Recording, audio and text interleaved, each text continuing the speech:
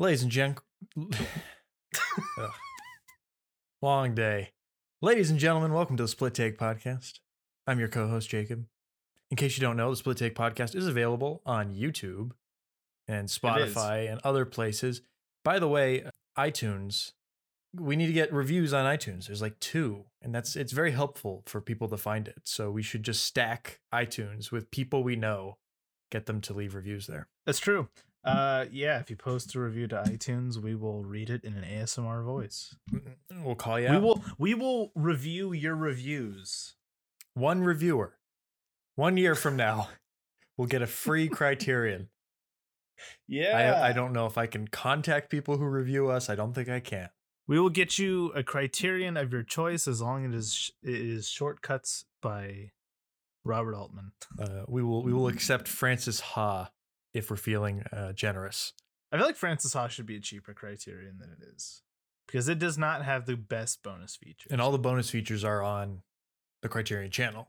Now here's my question. Yeah. This is a tangent. What do you think of all your Criterions that you own? What do you think is the best deal for as far as like what special features are included? Bang for your buck. That's difficult. I seem to remember, and then I turn around, clearly not having any answer or remembering anything. Now I know this Criterion is priced a little higher than the others, but Brazil has an insane amount of stuff in it. Brazil is loaded. I'm also going to say that this is an expensive Criterion, but I think it is. I'm surprised it's not worth more than it is, and that's the Jacques Tati set, because I don't think I will finish those bonus features for a long time. There are multiple feature length video essays about Jacques Tati. Okay, wow, feature length, that's insane. Similarly, I think the Cassavetes box set has a lot. Not only does the Cassavetes box set have like 4 or 5 behind the scenes special features things for each movie, but it also has a 3-hour documentary on Cassavetes. Oh, which when we eventually get to Woman Under the Influence, I will be watching that. Oh, good. So I will. I have a deep retrospective love for Cassavetes, except for Husbands. Husbands still sucks. Opening night is still the worst. No, I cannot agree there. Yeah. No, I cannot. What else is the worst? Husbands is the only one I hate. Shadows is also kind of dumb, but I don't hate it. I thought you liked Shadows. Oh, that's okay. No, Faces is the one I like. Those are the two. Remember? I always get them mixed up. Yeah, I do too, actually. Glory is good too. Yeah, Glory's fine. Glory's fun. Yeah. Glory's a fun time. Yeah. It's September, finally, or it is already. We've gotten there. Yes. I don't know if that month has a significance, but I do enjoy the month of September. Not really. Other than another month, another couple days, and we get more Criterion announcements. Another month means, really? Well, 12 days. That's one of those things that it should be like something I look forward to every month, but I always forget about it until it happens. Oh, I look forward to it. I forget every once in a while, but I look forward to it. I also look forward to the beginning of every month when Criterion Channel announces the new movies on the channel, and they tell me what they're taking away, which essentially plots my course of watching stuff for the month. Now, here's my question for you. Did you get to all of the Mike Leigh movies that left the channel? Yeah. Because I did not. You watch all of them? You know, I was surprised not that many Mike Leigh films left the channel. It was only a few. Which ones? And I think you did watch all of them. I did not watch. The only one I did not watch was Career Girls. Was that leaving the channel? It's not on my list. Maybe I missed it. Is it not? Mm-hmm. Maybe it was. There's still a few Mike Leighs on the channel. I need to get to those. I think you've seen all the good ones, though. Like the really good ones. Meantime is very interesting. I haven't seen Meantime yet. We'll get Meantime has a very young Tim Roth. There was one movie that you watched that I forgot to ask you about. Now I'm trying to remember what it was. Sure. So I'm going to quickly go through a few things I watched. Yeah, go for it. I watched Kramer versus Kramer, the big brother of Marriage Story. You're not wrong. You're not wrong. Good movie. Dustin Hoffman. it made me. I watched that film, and then a few days later, I remembered the My Witch Stories existed, and then I Mhm. just couldn't stop thinking about Dustin Hoffman's performance in that movie and how great it is. In the Meyerowitz stories. Yeah. Yeah, I just watched that recently too. Rewatched that. It was great. I was actually going to blind buy Death in Venice during the Criterion sale. It's a film by Luchino Visconti, who also did The Leopard, which is on this list, and I have that. I'm glad I didn't blind buy it because it was loathsome. little bit of hyperbole there, but it. I will say more in another format at a later time, perhaps. So I'm actually looking at your recently watched. Oh, you finally watched First Man. I did. Isn't yes. it decent? I got it on 4K actually Wow. when I went to Best Buy. Yeah, it was surprisingly a lot of things were on sale at Best Buy for 4K stuff.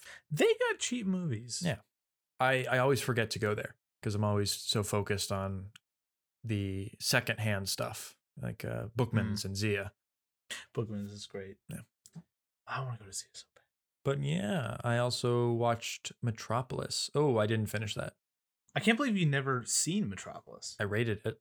Didn't finish it. Look, I haven't, but I can't believe you haven't seen it. You rated it without finishing it, you asshole. Because it was really good. Which would be... It was really good. That would be more egregious if you gave it a bad score, but you gave it an amazing score without having finished it. Yeah, I don't think I need to. I don't see how it could be a bad film. Okay, here's the thing. I'm going to finish it within the next couple days because it is on. It's Metropolis. It's an old silent film. I was like, why am I? It's very long. Why am I watching silent films that are already in the public domain and easy to find elsewhere? It's not. Usually, when something's leaving the Criterion Channel, I watch it because it's hard to find elsewhere. That's not the case with Metropolis. True. That's true. It's on Canopy, by the way. You said, I don't see how it could be a bad film. Have you seen American Graffiti? I have not. American Graffiti is the only movie that I can think of that, as far as like my rating goes, and it drops an entire star in 30 seconds. And nobody but George Lucas could accomplish that. I feel like there's a movie that I hate the ending, but I love the rest of it. Can't think of anything at the moment, but I know there's something. Which reminds me remind me to bring up American Graffiti when we're talking about Army of Shadows, because there is a very distinct comparison I want to make here. That is interesting. Which, spoiler alert, that is what we're talking about today. Who knew? Yeah. It's almost like it's in the title. What was the thing I wanted to ask you about? Hold on. Okay. Or you can keep talking. Yeah. So something I did is I got a note taking app called Evernote. Recommended to me from another podcast. Is that the one with the elephant? Yes. Yes. Yeah, I used to have that. Oh, it's very nice. I like it. It is. Anyway, so I've started just taking notes on every single film I watch. Just kind of like a diary. Sometimes I take it during the film. Sometimes I just wait till afterwards and I jot down a few things. But I figured, hey, it'd be nice just to have some thoughts about films. So it improves probably memory and recognition of a film later on. Just so I can kind of keep track of everything I'm watching, because it's probably not an issue for someone who's watching one thing every week and can probably recall that one thing pretty easily. But when you're watching, what kind of life is that to live? 7+ films a week, it gets a bit difficult to differentiate things. So I just want to point out to the listeners that Jacob has a Letterboxd. It's true, I do. Evernote. And he has an Excel spreadsheet, all calculating various forms of data from the movies he watches. I'm actually, my Microsoft subscription went away. Oh, he's retiring the Excel spreadsheets. No, I'm going to get my dad's subscription. I just need to get his login info. But I haven't. Now, I haven't updated it in a month, which is that you are using Excel only for this purpose, correct? Yes. No, I don't use Excel for any other reason. Why would I? All this is doing is this is making me think that every single time you watch a movie, you retreat to your computer and you open up 3 different apps and you write about the same movie in 3 different apps. I don't think that'd be so. I would be doing different things, right? Like Letterboxd would be a review, and then Excel is strictly a numbers data organization. That's And not making it better. I'm just telling you, they have different purposes. And then Evernote is just random thoughts. With some films, a few things I watched, I took a photo of the screen with my iPhone. So not the greatest quality, but for like shots I wanted to remember, and then I put them into Evernote. Oh, I'm not dissing it. I think it's great. Well, I'm not going to change. I know it's a bit excessive, to say the least, but it is what I like to do. No, that's good. That's good. You got a process. Yeah. The thing I was going to ask you about was actually shit. I forgot. Oh, Hamilton? I just watched that. Oh, that's one thing. Yeah, Hamilton. I'm not sure what I could add to the discussion on that other than it's great. I've never seen it. Well, I know. Okay, here's my question to you. Is it great because the play is great, or did you think it was filmed well? Because I know all that I know about Hamilton is from me hearing it secondhand from my friends who enjoy theater, and they all say you shouldn't film theater at all. It robs it, it's a completely different medium. But as a mainly film-oriented person who watched it, how is it as a feature film? I think it is very much a event film. Like, it's not a feature. It's not a film. It's not a narrative film. Yeah. It is an event film. Like, just a grown-up version of your dad taping your middle school performance of Fiddler on the Roof or some other play. Mary Poppins. Were you in any plays when you were in middle school or younger? I was, but I don't remember. I think I was in a stage play adaptation of The Wizard of Oz.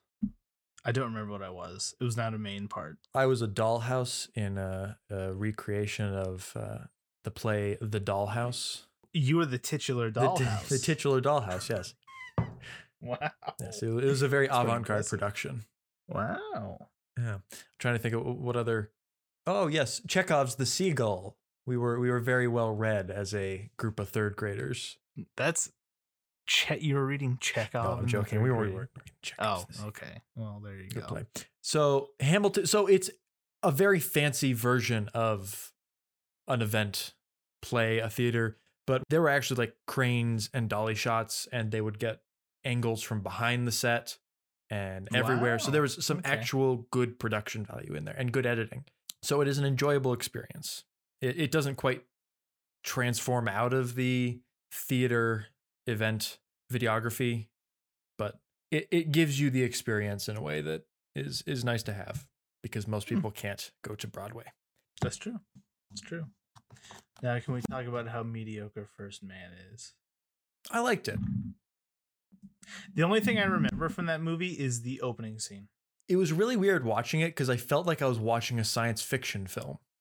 And I will say that because they were going to the moon, which today it still seems amazing to go to the moon. Like, that has not lost its luster because no one's gone to the fucking moon in years.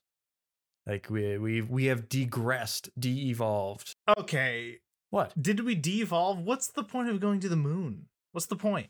Okay, we spent all this time going to the moon and doing stuff like that, and then we did nothing of value. There is so much value to be had in space, and... Yeah, but we landed on Mars. Well, rovers. Yeah, no, not people. You're right.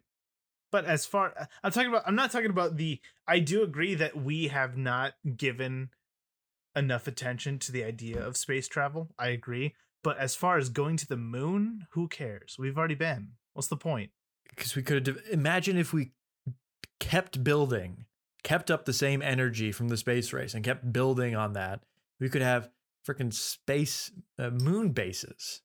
Here's the thing. If we are a one planet civilization, if we are a one planet species, it's very easy to wipe us out. But if we have a moon base, the human race... If we have a moon base, we have a fighting chance. Yes. That's good way of putting it. Not complete insurance. That's why I liked Ad Astra. That is, yes. I need to rewatch Ad Astra. Ad Astra This is gonna turn into a quick tangent on Ad Astra, but Ad Astra, I hope it gets the Blade Runner effect, where one day we get a cut of the movie that doesn't have the stupid voiceover, because then I'll think it's a masterpiece. But Ad Astra is great because it predicts the reality of space travel. We want to think it's going to be this grand, this grand adventure into the unknown, but no, they're going to put a fucking Burger King on the moon because that's what humans do. And that's why I like Ad Astra. But right, but like the First Man feels a little more advanced or more modern than it is because it's still, I don't know, going to the moon still feels like something new, something we haven't done. I agree. That is something the movie did, is make it really hammered home how revolutionary that like event was. And I wouldn't say I'm a huge space race, space travel nerd, but I'm really into that kind of stuff. So yeah, despite all of its weirdness, I really like Ad Astra, and it's kind of like they're both very similar films, kind of in look and approach. Yeah, but I really want more kind of soft sci-fi films like Ad Astra, and something that is just ever so slightly beyond us. I think we're going to be sending people to Mars in 10 years. Yeah. The only thing I hated about First Man, I hated the camera work in that movie. So I noticed in the movie, the camera is often wide for wide. Let me rephrase this. The camera is often wide. Nope. I was going to say the same thing over again. The camera is often static and stable for wide shots. Like it's not shaking, it's not handheld. And then when it goes into the scene, into like close-ups and into shot reverse shot, it's handheld work and very kind of jittery. Very jittery. Yeah. So interesting stylistic choice. Sounds like it didn't work for you. The only part, the part that made me realize I hated it was, spoiler alert for First Man, when his daughter dies. Yeah. And they have that shot of him like just sitting sadly at the kitchen table, which I'm like, oh, this is a cool shot. But then the camera's like, I'm like, dude, his daughter, let him sit still.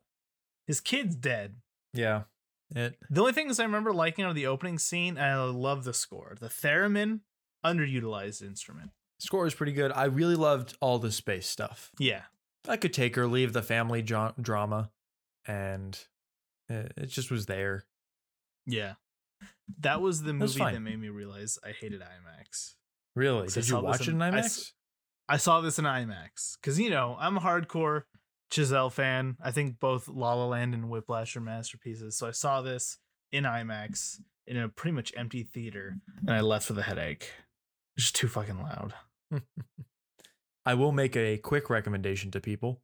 There is a awesome album, music, which I know nothing about. So this is one of the few things about music that I can share and actively know something about. But it's called The Race for Space. And it is a remix of like a techno pop kind of mood toned thing, remix of classic recordings from the space race era. So like radio broadcasts, and the first one is Kennedy's speech. It's interesting. Like it tells the story of the space race, and I highly recommend it. Highly recommend listening to it all the way through because it's a narrative, and it's one of the most interesting concept albums out there. Wow. Interesting. If you like space and the space race, it's good.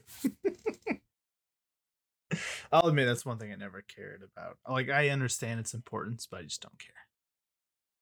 Like most things. I think that was the last time America had anything to be proud of. I'm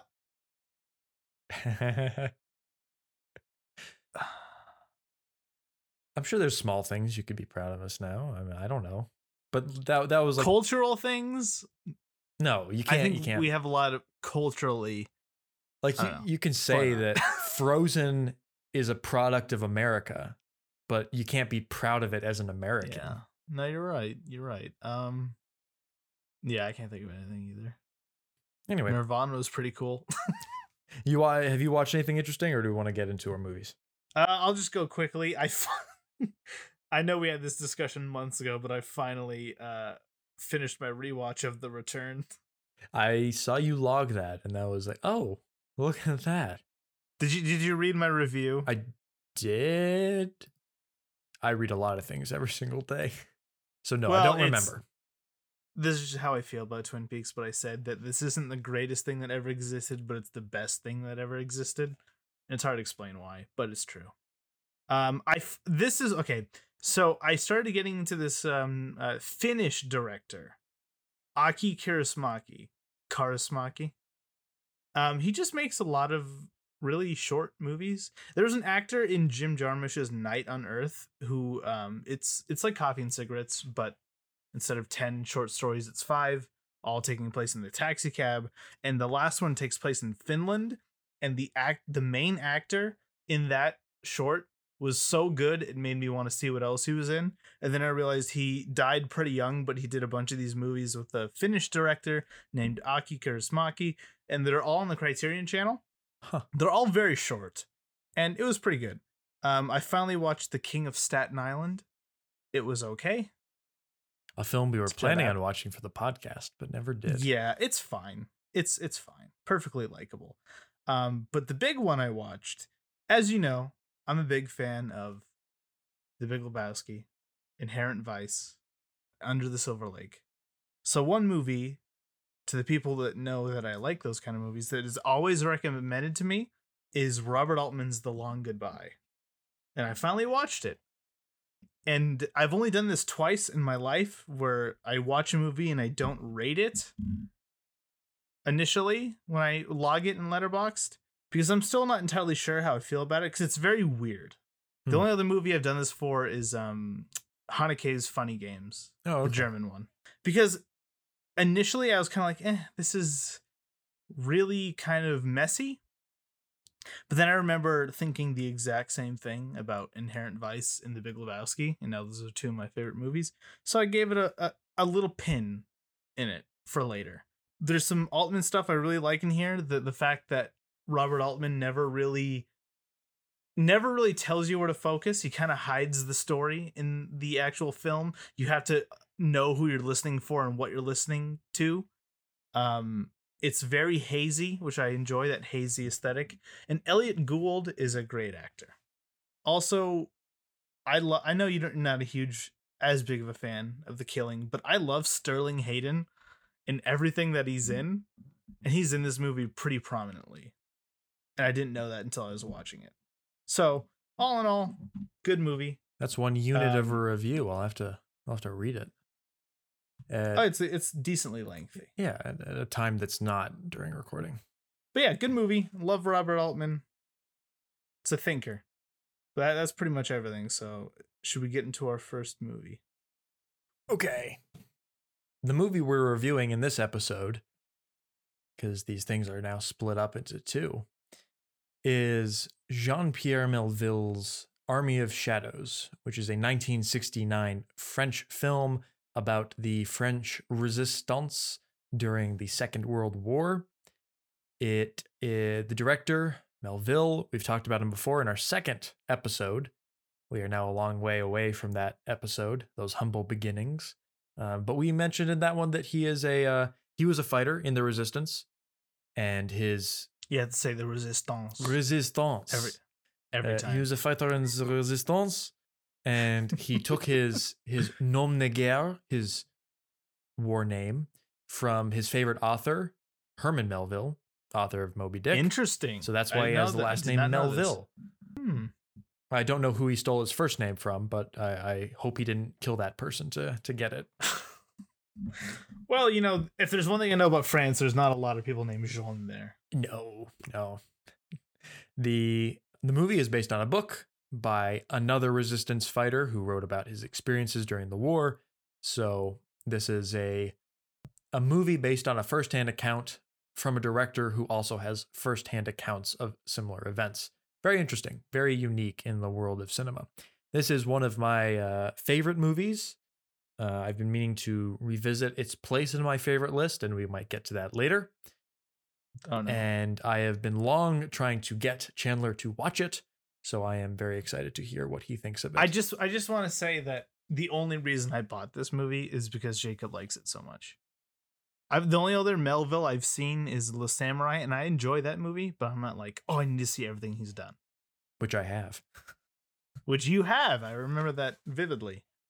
Well, just to start, I think this is a very interesting pairing, this in The Shining. It seems to happen a lot. Movies that are interesting. Because just the same way I feel like The Shining isn't really about a story so much as it is about a mood. This one is very similar in that there's no real overarching plot goals for these characters. This is just the most paranoid movie I've ever seen.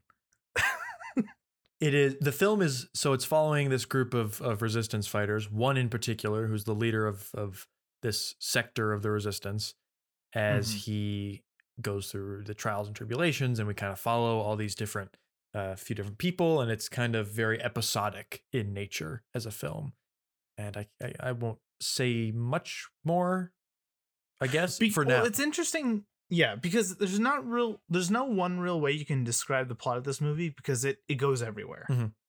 And this is interesting because I've seen a lot of World War II movies, and I think this speaks to the movie that this is like the first like original or fresh take on World War II that I've seen in a very long time. Yes, because this is the same time as movies like Fury, Inglourious Bastards, The Great Escape, but it feels so different because unlike all those other movies, it doesn't take place in like the battlefield, the front lines. It is a much more secluded guerrilla type fight, and I found that to be very interesting. I will admit this. So this is where I'm conflicted because I watched this movie over the span of 2 days. Because the first day I was incredibly bored. And the second day I was incredibly fascinated. So it makes me think that maybe I just watched the first half on a bad day. Because I feel like I subscribe to the idea that you really need to see a movie twice before you can fully form your opinions on it. I guess I went into this movie expecting something else because it starts off in a prison cell. And I loved that part of the movie when they're in the cell and when he makes his escape with a very, very brutal, very quick stabbing of the throat. And at that point, I was like, this is what The Great Escape should have been. Because I like that movie, but I was kind of underwhelmed by it. But then it starts going... I felt like I was losing track of everything out of what was happening. But it wasn't until the second day that I realized, oh, that's not really the point. Yeah, I'm going to echo your thoughts here in that this is yet another film that I didn't really vibe with the first time I watched it. And it kind of grew in my mind over the years, and I returned to it again, and it clicked in a way. And you are right. I wrote that note down actually in Evernote, by the way. I wrote it down that this movie starts as The Great Escape, but bluer and lonelier and sadder. Well, as somebody whose favorite movie is Inside Llewyn Davis, I'm like, oh, this is nice. I really like the aesthetic too. So it's interesting. It's really impressive. Although I will say, minor gripe, that fake rain in the beginning looks terrible. So it's interesting. It was actually raining that day. Yeah? Yeah, I was there's a bonus feature. That can't be a real effect though. Okay. Oh, it is an effect. The rain was just so light they couldn't pick it up on the camera. Like, in order to focus on the far background of the car going across, the rain at that distance was imperceptible. So they had to double expose it, and they shot that shot first, and then they later filmed fake rain on top of a shot that actually had rain in it, but you couldn't see the rain, so they put fake rain there. And I will say this, there is kind of a Melville is a low budget filmmaker. He was never a part of like the system, quote unquote, in France, whatever that is. Because I find it funny that everyone's like, all the films you know from France are films that people say, oh, Breathless, Godard, Truffaut, they worked outside the system. Like, if all the films I know worked outside the system, then where was the fucking system? You know what I In mean? France, at least, I don't know. I don't Yeah, think there was. you're I right. think they're overblowing. They're tooting their own horn. Is like, oh, they had the rich bourgeois backers and we didn't. But there's no system to anyway. So Melville was working in this film with a very limited budget, and it is, you can tell it's certain parts of the film. It's easy to. There's a sequence in an airplane at night, and it's a little toy airplane and little wonderful little explosions. And I think the more I watch it, the more it just gets kind of charming in its simple way. That's and how the film. Well, that's how I. The film isn't so much about those effects as it's most of it is about the characters and all that. So it's easy to look past kind of amateurish technical effects. That's exactly how I feel about the Powell and Pressburger movies we've watched. Like, there's a scene that I always recall in The Life and Death of Colonel Blimp when it jumps to Colonel Blimp on the battlefield in World War One, and he's just on the battlefield talking to his one of his soldiers right before he tortures somebody, and I'm like, this is such a fake looking battlefield, but I love the way it looks because it's so beautiful. It's not effortless.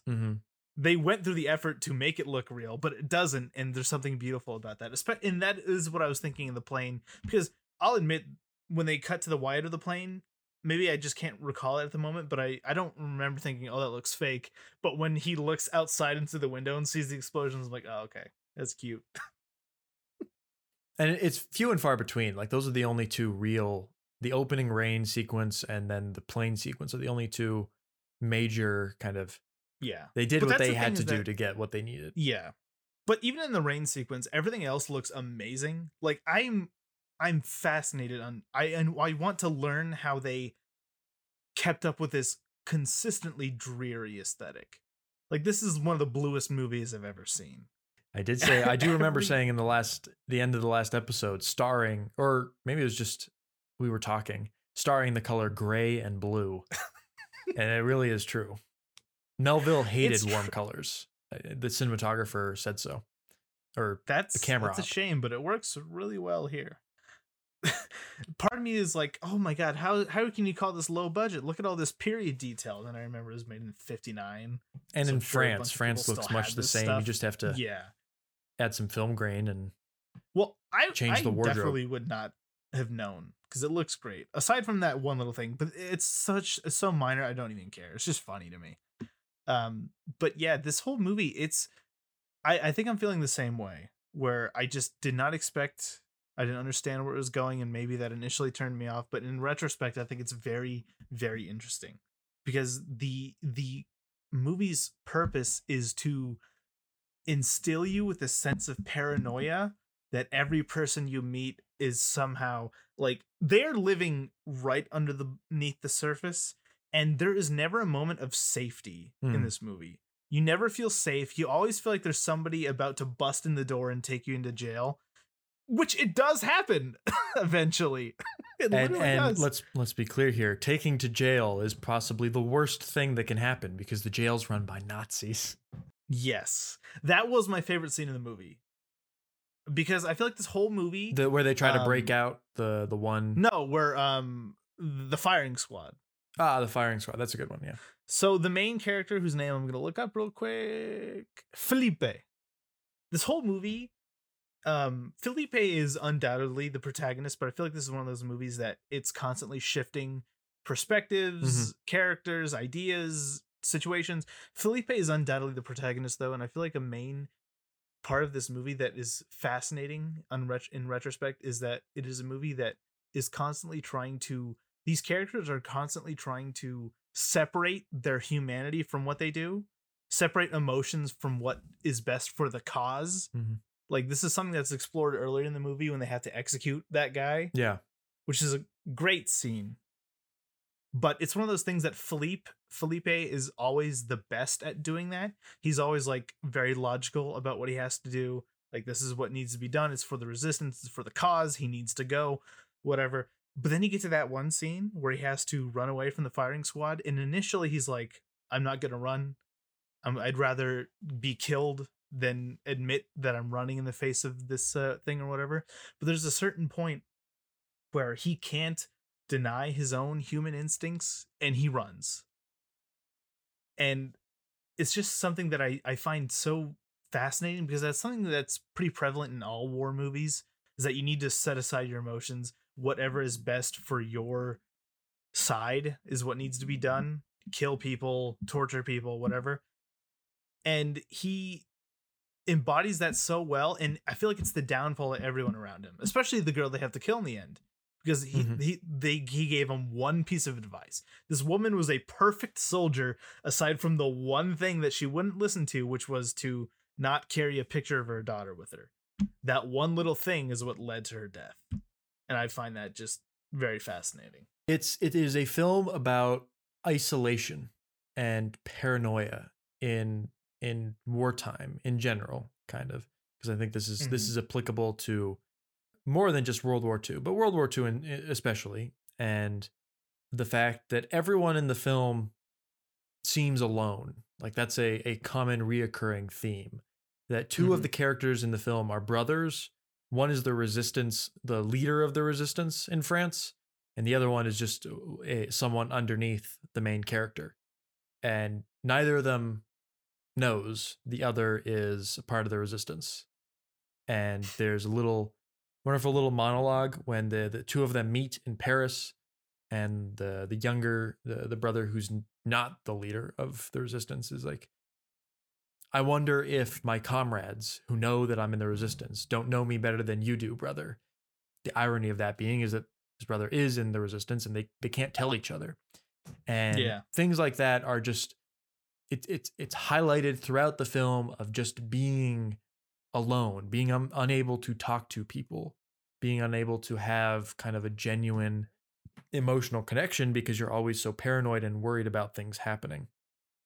And it's very apparent in some of the blocking, where there's this wonderful meeting, the cell, the resistance, they all meet in this like park area that's overlooking the city of Marseille. And you'll notice that the blocking has them they're always looking away. There's like 5 of them in the scene. They're all looking different directions. And there's another scene where Matilda, the woman, and Matilda, Gerber, is it Gerber? I think.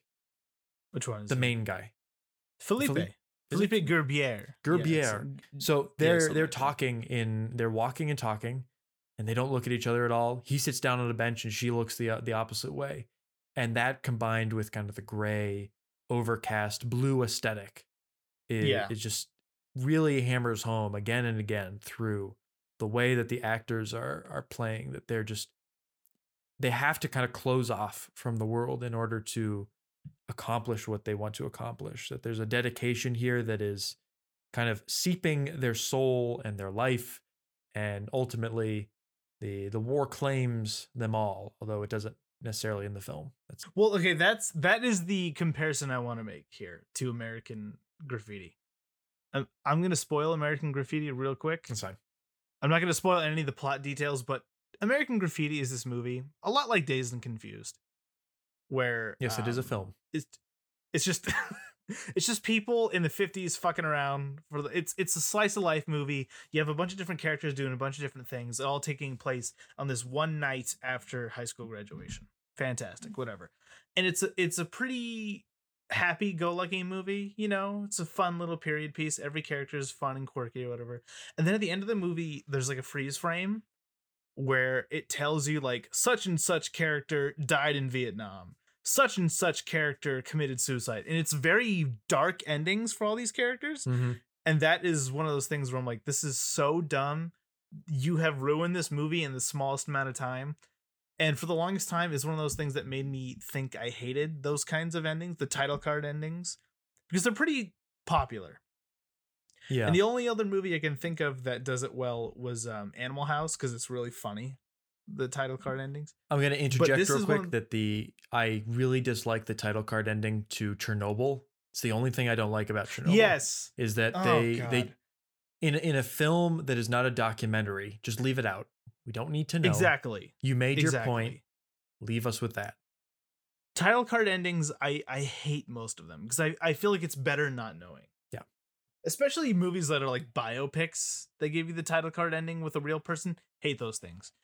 But the only two that I like are Animal House and Army of Shadows, because Army of Shadows does a very interesting thing where, you know, spoiler, we've already spoiled the movie, Yeah. but they go through this very, very tough decision, this lose-lose situation where they have to kill Matilda because she'll either die in torture and not give up everybody, or she will try to save her daughter.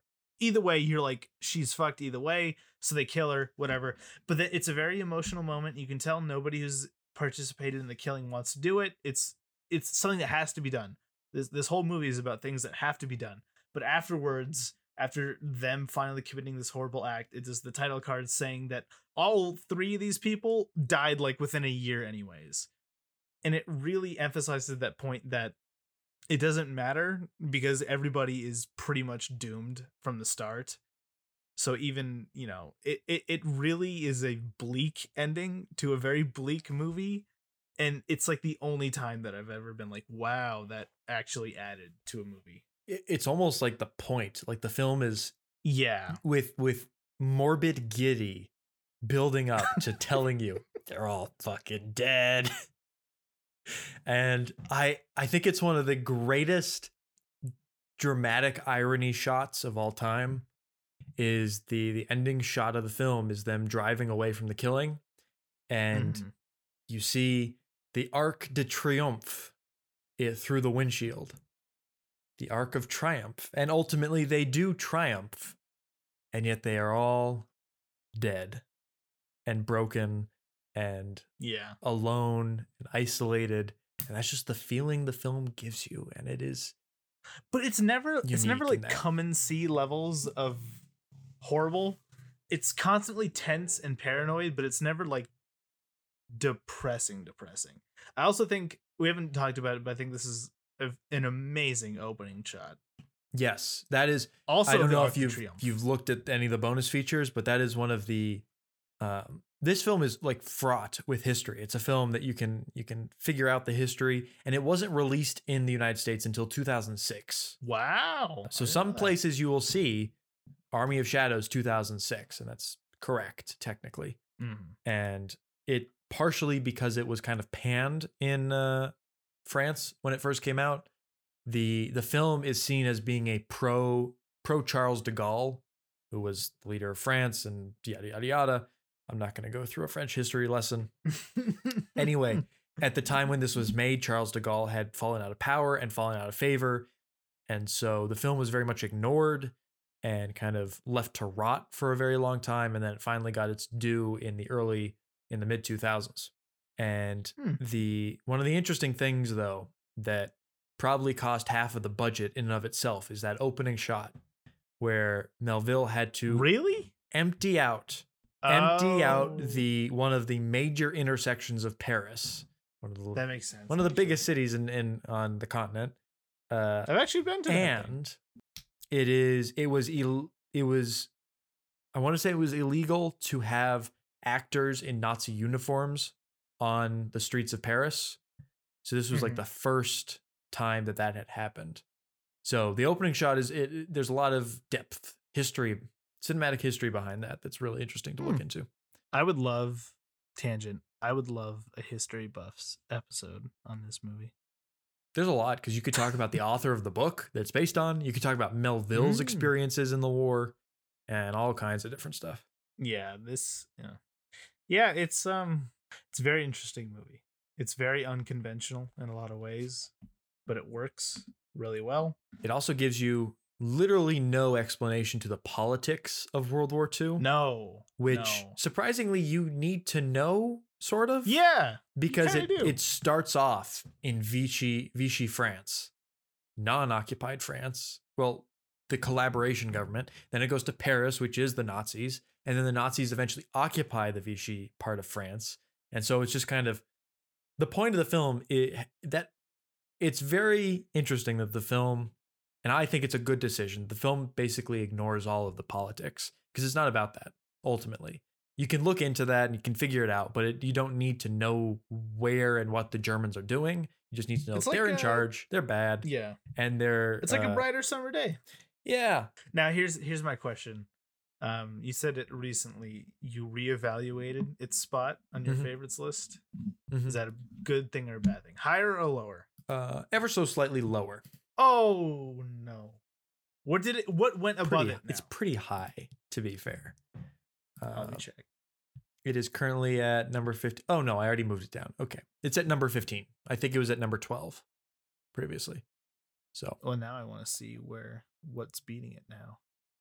Portrait of a Lady on Fire. Wow! Ron. Oh, you coward! Will you just admit the Topsy Turvy's a 5?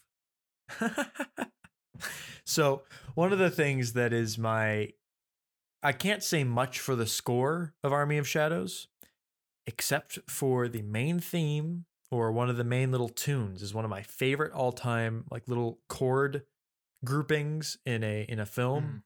And it perfectly like it happens at the end of the film and it's at the beginning and it happens at very specific parts, like after they murder one of the guy who ratted out the main character. Yeah.